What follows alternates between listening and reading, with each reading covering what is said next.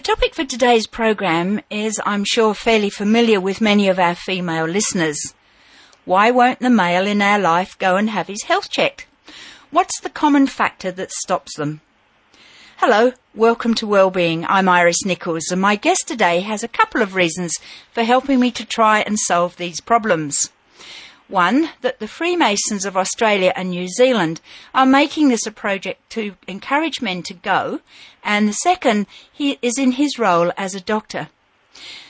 Dr. Greg Levenston, welcome to the program and thank you for joining me. Oh, thank you very much, and I'm pleased to be here. I understand that your position is that of Deputy Grand Master Freemasons New South Wales and Australia. Can you tell me a bit about what that position entails and how long you've had it?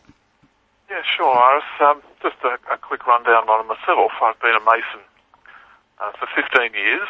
My father was a Mason, and I guess my mother said to me, son, when are you going to ask your dad about joining Freemasonry? And I went over and asked him, and he said, it took you long enough to ask me. And I joined then. My brother joined the year after, and his eldest son, my nephew, is also in the craft. That's general Freemasonry. If we're talking about the Deputy Grand Master position, the craft is run in the jurisdictions of New South Wales, ACT being a jurisdiction, by Grand Lodge, which is an administrative or governance umbrella that's all the men in New South Wales and the ACT, of which we have about 16,000. And the Grand Master's position is one of being elected by the brethren in the jurisdiction, and he appoints the Deputy Grand Master and the Assistant Grand Master. I was the Assistant Grand Master under Most Worshipful Brother Tony Lauer, the ex-Police Commissioner, who was our Grand Master before, and the current Grand Master has appointed me the Deputy. This is my second year as the Deputy Grand Master. What's the difference between Deputy and Assistant? Well, the craft constitutionally always has a Deputy. And if there is enough work to do, and there is certainly in the last decade, then the Grand Master will also appoint an assistant to help him. And the help is required within the governance. So we sit on the boards of General Purpose, or Board of Management, and the Board of Masonic Care, which is our charitable arm. And we also sit on the Executive Council, which makes decisions that are forwarded by those boards, so that we can run the organisation. Now, if there's enough work, we have an assistant as well, and we have, as I said, had one for the last decade. Freemasons tend to be held a little in awe by the rest of the community, with the assumption that you're somehow different from the rest of us. Is this a true recognition by the rest of the community? Iris, it's a perception. Freemasonry is sometimes open and sometimes perceived to be closed. We, I think, over the last 50 years have been in an ice age where we have isolated ourselves from our communities.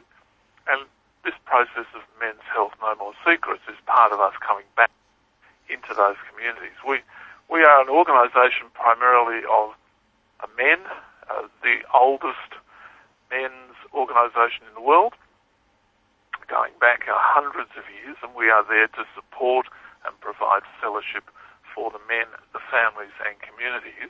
But we are of our communities and we are for our communities. And we are removing that curtain of secrecy and coming back into the community to help, as we have always done, but maybe not as perceived to be doing. I guess that sort of fills both the roles of, certainly of today's program, and what you've been trying to do through the last month, and that is to encourage men to not be secretive about their health. So how did the organisation come up with the idea of getting the men to realise that they really do need medical checkups on a regular basis? Well, I guess that's a convoluted way we got. First of all, we are a men's organisation. And we have in Australia and New Zealand, because the process is over the two countries, we have more than 80,000 men who are members of this organisation, Freemasonry. Around the world, probably 6 million members around the world. We are primarily a men's organisation and have been that for 300 years. We decided to look at badging the secrets of men's health to the secrets, perceived secrets of our organisation. We are an organisation that isn't secretive. We certainly have secrets. Most of those are recognition signs that the men enjoy, so they know who is a Mason, who is not a Mason. But we're certainly not secretive. Part of this secretive process we're trying to get rid of it is coming onto a show. So we're on national television, we run a major website. We are there for people to look at us and involve themselves in us. But being a men's organisation, it then, with my position as a Deputy Grand Master and also a doctor, it seemed a natural mix that we should look at the men in the organisation, see how healthy they are. And maybe we could improve that health, and that's what we're trying to do. You mentioned that you are, of course, a doctor of medicine. How long have you been practising? A good word for general practice, isn't it? You practice till you get better at it. I qualified through University of New South Wales and came out in 1976. The usual checkered career early on, did a lot of paediatrics, did a lot of emergency medicine at St George, and eventually went into general practice. But I've been practising in the eastern suburbs for about 25 years now. I guess that in your role as a general practitioner, you've seen a lot of the problems firsthand of men not doing anything about their health, leaving it until it's basically too late. Yeah, general practice is a funny thing. When I started off, you tend to see families and kids and that sort of stuff, but as you age yourself, so does the profile of your practice. So my practice these days is very much a practice of men seeking guidance from a male GP of their age. I'm now 54, and I guess a lot of my practice is men between the ages of 40 and 60. And that is a natural mix and works very well. Is this problem of the men not seeking help, is that one that goes to Western men, or is this a common factor around the world? Well, I can say it's a common factor of Western society because that's the one I deal with primarily. I suspect, though, the problem is the Y chromosome. I expect it's a generic round-the-world thing, that men just will not reach out to seek guidance and help as soon as they ought to. And I'm seeing primarily men here, but my anecdotal evidence is that that's around the world. Do you think that some men think they're invincible, or is it more that they're afraid to find out if there's a problem? Oh, look, it's a bit of all of that. Certainly fear is a factor. Fear of the unknown. They don't want to know the numbers even if they go and seek advice. They don't want it brought out into the open where it ought to be. They sometimes come here because there's been a change in their life, has precipitated the call. Something has gone wrong, either with themselves or with a friend. I mean, quite commonly they'll say, listen, somebody I know really well has had a heart attack or his prostate, and that will be a trigger for them to come along. And I'm quite happy that has been the trigger, but they're just not used to doing it early enough and soon enough to make it part of their life. Is it really hard to impress on men that prevention really is better than cure? Well, once we get them, it probably isn't, but it is a challenge. It's that challenge of change that is what this initiative is about. It's trying to get them into seminars to talk about the fact they should be just looking after themselves. But it's a matter of how to create that change in their attitudes.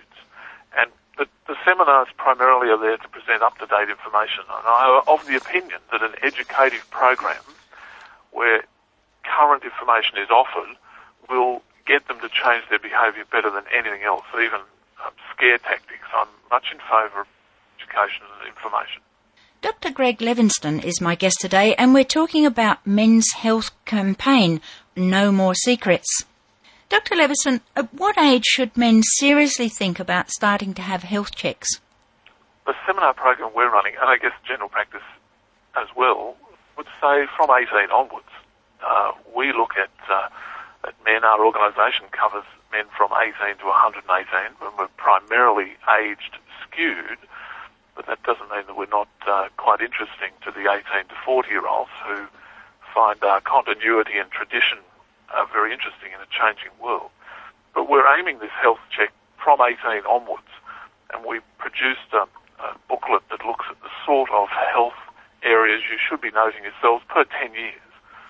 by way of an example, the 18 to 30-year-old, whose major problem, I suspect, is trauma or motor vehicle accident or those sort of issues, should be self-examining his testes to see whether he has carcinoma of the testis. And that's a very important and common problem in that age group. And the men that I come up in that age group, come in contact with, would never think of doing it. And it's an issue that we are trying to educate them on, just as much as we're trying to educate the more elderly to look at their heart and blood sugar and cholesterol and prostates. We are aiming in our seminars to get to the 40 to 60-year-old, to start them on the process of medical review. It's not easy, but with the help of your program and others, we are getting that message out there. When you get a man come into your surgery, what sort of thing are you looking for that first meeting and he's come in and said, look, I really think I need a checkup? Where do you start? I'd be very pleased if he actually did say that. Most of the time he comes in because his toes sore or he wants his ears unwaxed, and then we will look at some issues. But primarily we'll take a little history from him and find out where he's coming from and who he is and what he does. There may be a family history of some problem I need to know, but he may have a problem with work or an interpersonal problem, so we look at that. Then we primarily examine him and look at general numbers. I need to weigh him, check his height, and have a look at something that's called a body mass index, which tells us how heavy he is compared to his height. We would want to know his blood pressure, and I'd send him off to have some blood tests as well, and we'd discuss some lifestyle things like smoking and drinking and exercise and diet, some general screening as we get him into the system. So have you found that the men that you do see for these checkups, that they are getting more weightier? Oh, absolutely sure. I think this is a community problem. When we ran a major seminar in Sydney in July in order to create a DVD that we could pass around the country and the towns and the individual communities free of charge. The DVD was, keynote address was from Tony Abbott, the Federal Minister for Health and Ageing. And we're very pleased to have Tony there telling us some basics about health in the community today and a government perspective. But the main one that he spoke about for 10 minutes was obesity. And it is a community issue that involves our children and women and men right across the spectrum. And it's not just the men, I think everybody. It's certainly one that seems to be very prevalent here in the Hunter, and I guess it's the same everywhere. Oh, I would think so. I think it goes right across communities. Now, you've got him there. You've measured his body mass index, BMI. What other checks do you do? You've said about a blood test. What do you look for in a blood test? We run a general screening test on fasting blood. So I tell him if he wasn't fasting then, please come back tomorrow, or I'd organise the pathologist to take a check on his blood sugar, which we'll be looking primarily whether there's an indication for diabetes.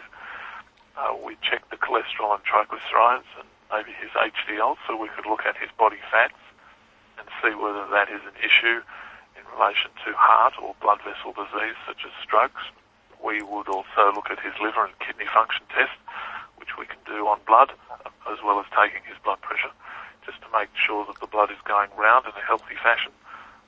We would check a PSA, which is, we keep that to the end here, so we can maybe talk about the prostatic-specific antigen, which is a prostate number that a lot of men would be aware of, and more men should be aware of. Take some urine, have a look at his skin and his teeth, and maybe offer a test on his feces as well. Now, double back a little bit on PSA. This is to check his prostate and how it's working or not working. Is this done as part of a blood test? Yes. The PSA, prostate-specific antigen, is a blood test. It is, I don't really want to use the word screening test because PSA is useful, and it also should be accompanied by a physical examination of your prostate, putting a finger into the rectum of the man and feeling the prostate, which just sits next to the lower part of his bowel, and we have a good idea of how big it is, or whether it's hard or soft, or whether it's hurting him. So the physical examination in context with that PSA result gives us a fair idea of what his prostate is doing at his age. We need that blood test, that PSA blood test, to come back to us with an answer that's primarily less than 4. The units are not that important, but the answer is 4. It does go up a little bit as you get older. It can go up if you have a benign increase in the size of your prostate, or you might have an infection in your urine, your bladder, or your prostate, which is commonly seen in younger males. That can put the PSA up at the time, and we need to know its actual number, and we need to know what that number is doing over time. It's allowed to go up by 3/4 of 1 unit per year, and remember that we still need it to be under 4 units total. So we ask the men to find that number out, which we do. We ask the men to track their own numbers as well as their GPs and empower them to take an interest in what that number is doing. If it suddenly pops up by more than 3/4 of a unit in the year, then a flag would go up. You'd probably end up being seen by your urologist, and we would certainly take great interest in that changing PSA.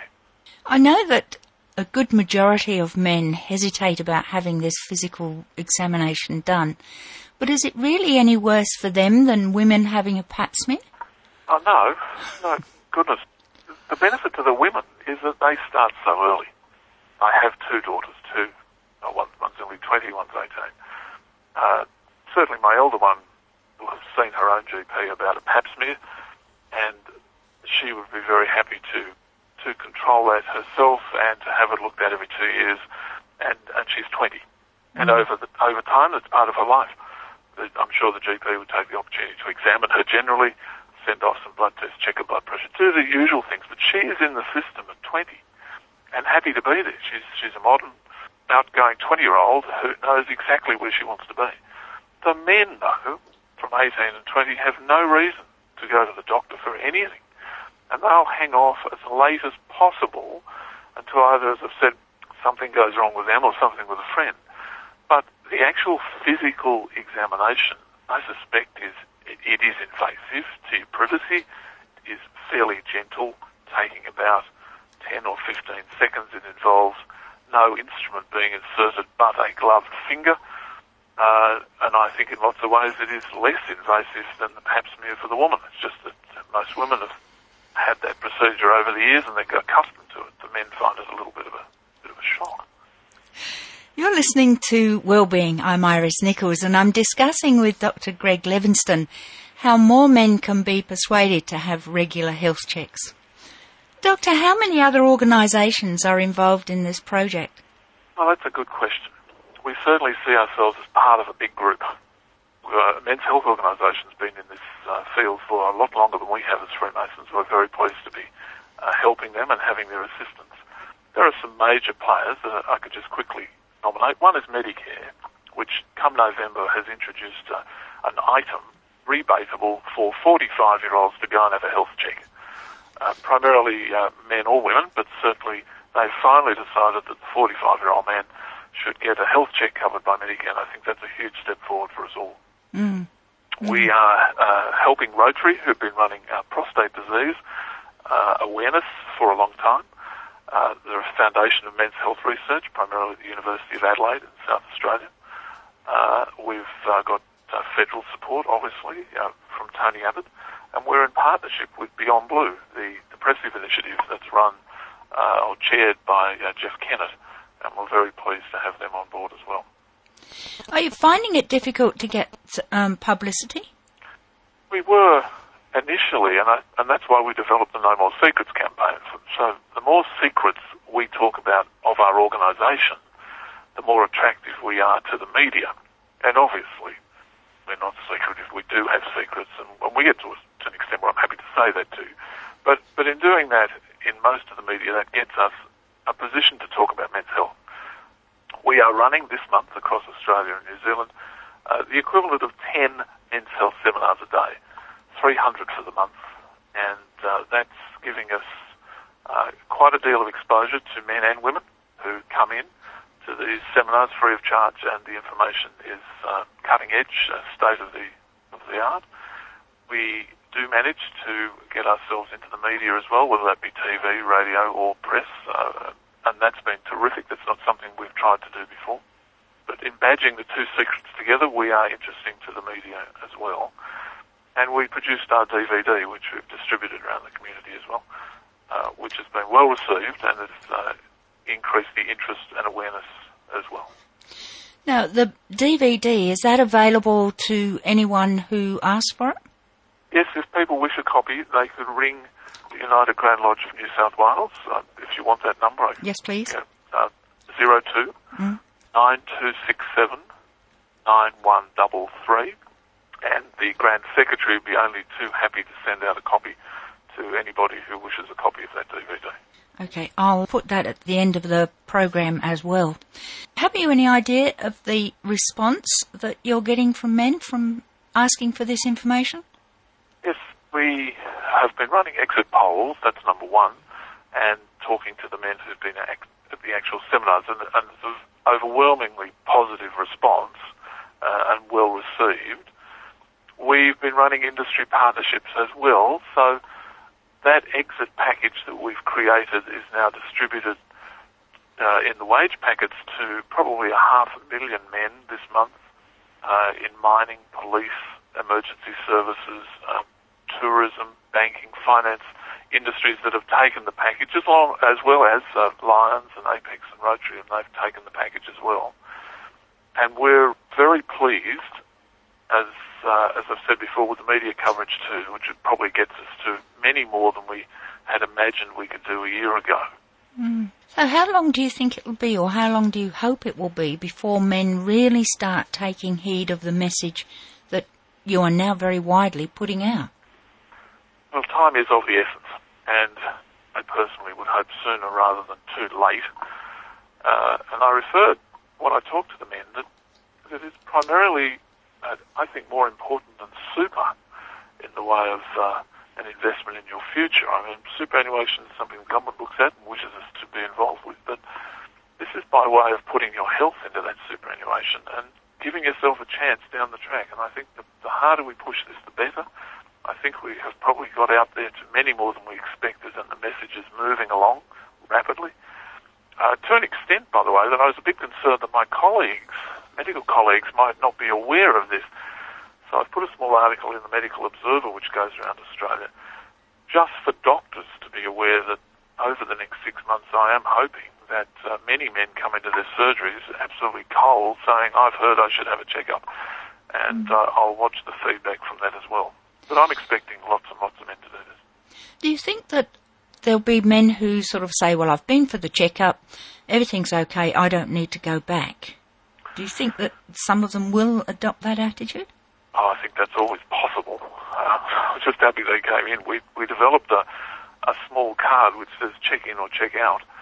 And it's a little like getting a pink slip for your health. We are expecting the men to relate to this checkup to be annual, as they would have their car registered. And I'm hoping that the idea of a pink slip for health catches on, and that it's seen to be an annual checkup. And how much of a part in this are you relying on women to be active in, like you really should go? Well, the seminars are open to men and women. I must say about half the attendees are women, which is tremendous. If we come back to being a GP here, there's many times that I will sit down and be asked by the man, can you check my prostate? But be asked by the woman, can you check our prostate? And they'll both be sitting looking at me, and of course, that's how it is. I'm happy to have them in here and happy to have them driving their men in for their checkups. Most of the information we give out at these seminars is community generic. We're talking heart, bowel, lifestyle change, depression. All those issues involve men and women. That's not a point. There is some discussion on prostate. If that seminar runs a urologist, we're just as interested in talking about depression and heart disease. Heart disease probably kills 50% of the community, whereas breast cancer and prostate are way down the bottom. They're about equal, but they're much lesser than heart disease. So it is important to get the message out in that area as well, to the men and the women. Do you think there's a risk of the women being seen as nagging? In this particular case, absolutely not. I would prefer they just get those men in here time after time after time. I'm very supportive of that. Now, just before we go, the telephone number again for people to get hold of the DVD is 02 9267 9133. That's correct. And they can pick up all the information they need from that? Yes, they can. It's very user-friendly. It's split into 9 speakers covering the major topics that we've been talking about today. They can just have one 10-minute section on heart or prostate, and they don't have to watch the rest of the DVD if they don't wish to, or they can sit down and watch the whole thing. It lasts about 2 hours. The speakers are terrific. It's very current information and very useful for individuals and community groups. My guest today has been Dr. Greg Levenston. He's the Deputy Grand Master Freemasonry in New South Wales and the ACT. Dr. Levenston, thank you so much for talking to me and giving us so much information. Iris, it's been my pleasure. I thank you also for giving us a chance to reach out to the community, and if there's anything they wish to know, obviously they know how to get in touch with me. Thank you very much. Pleasure. You've been listening to Wellbeing, and from all of us here, we wish all of our listeners well.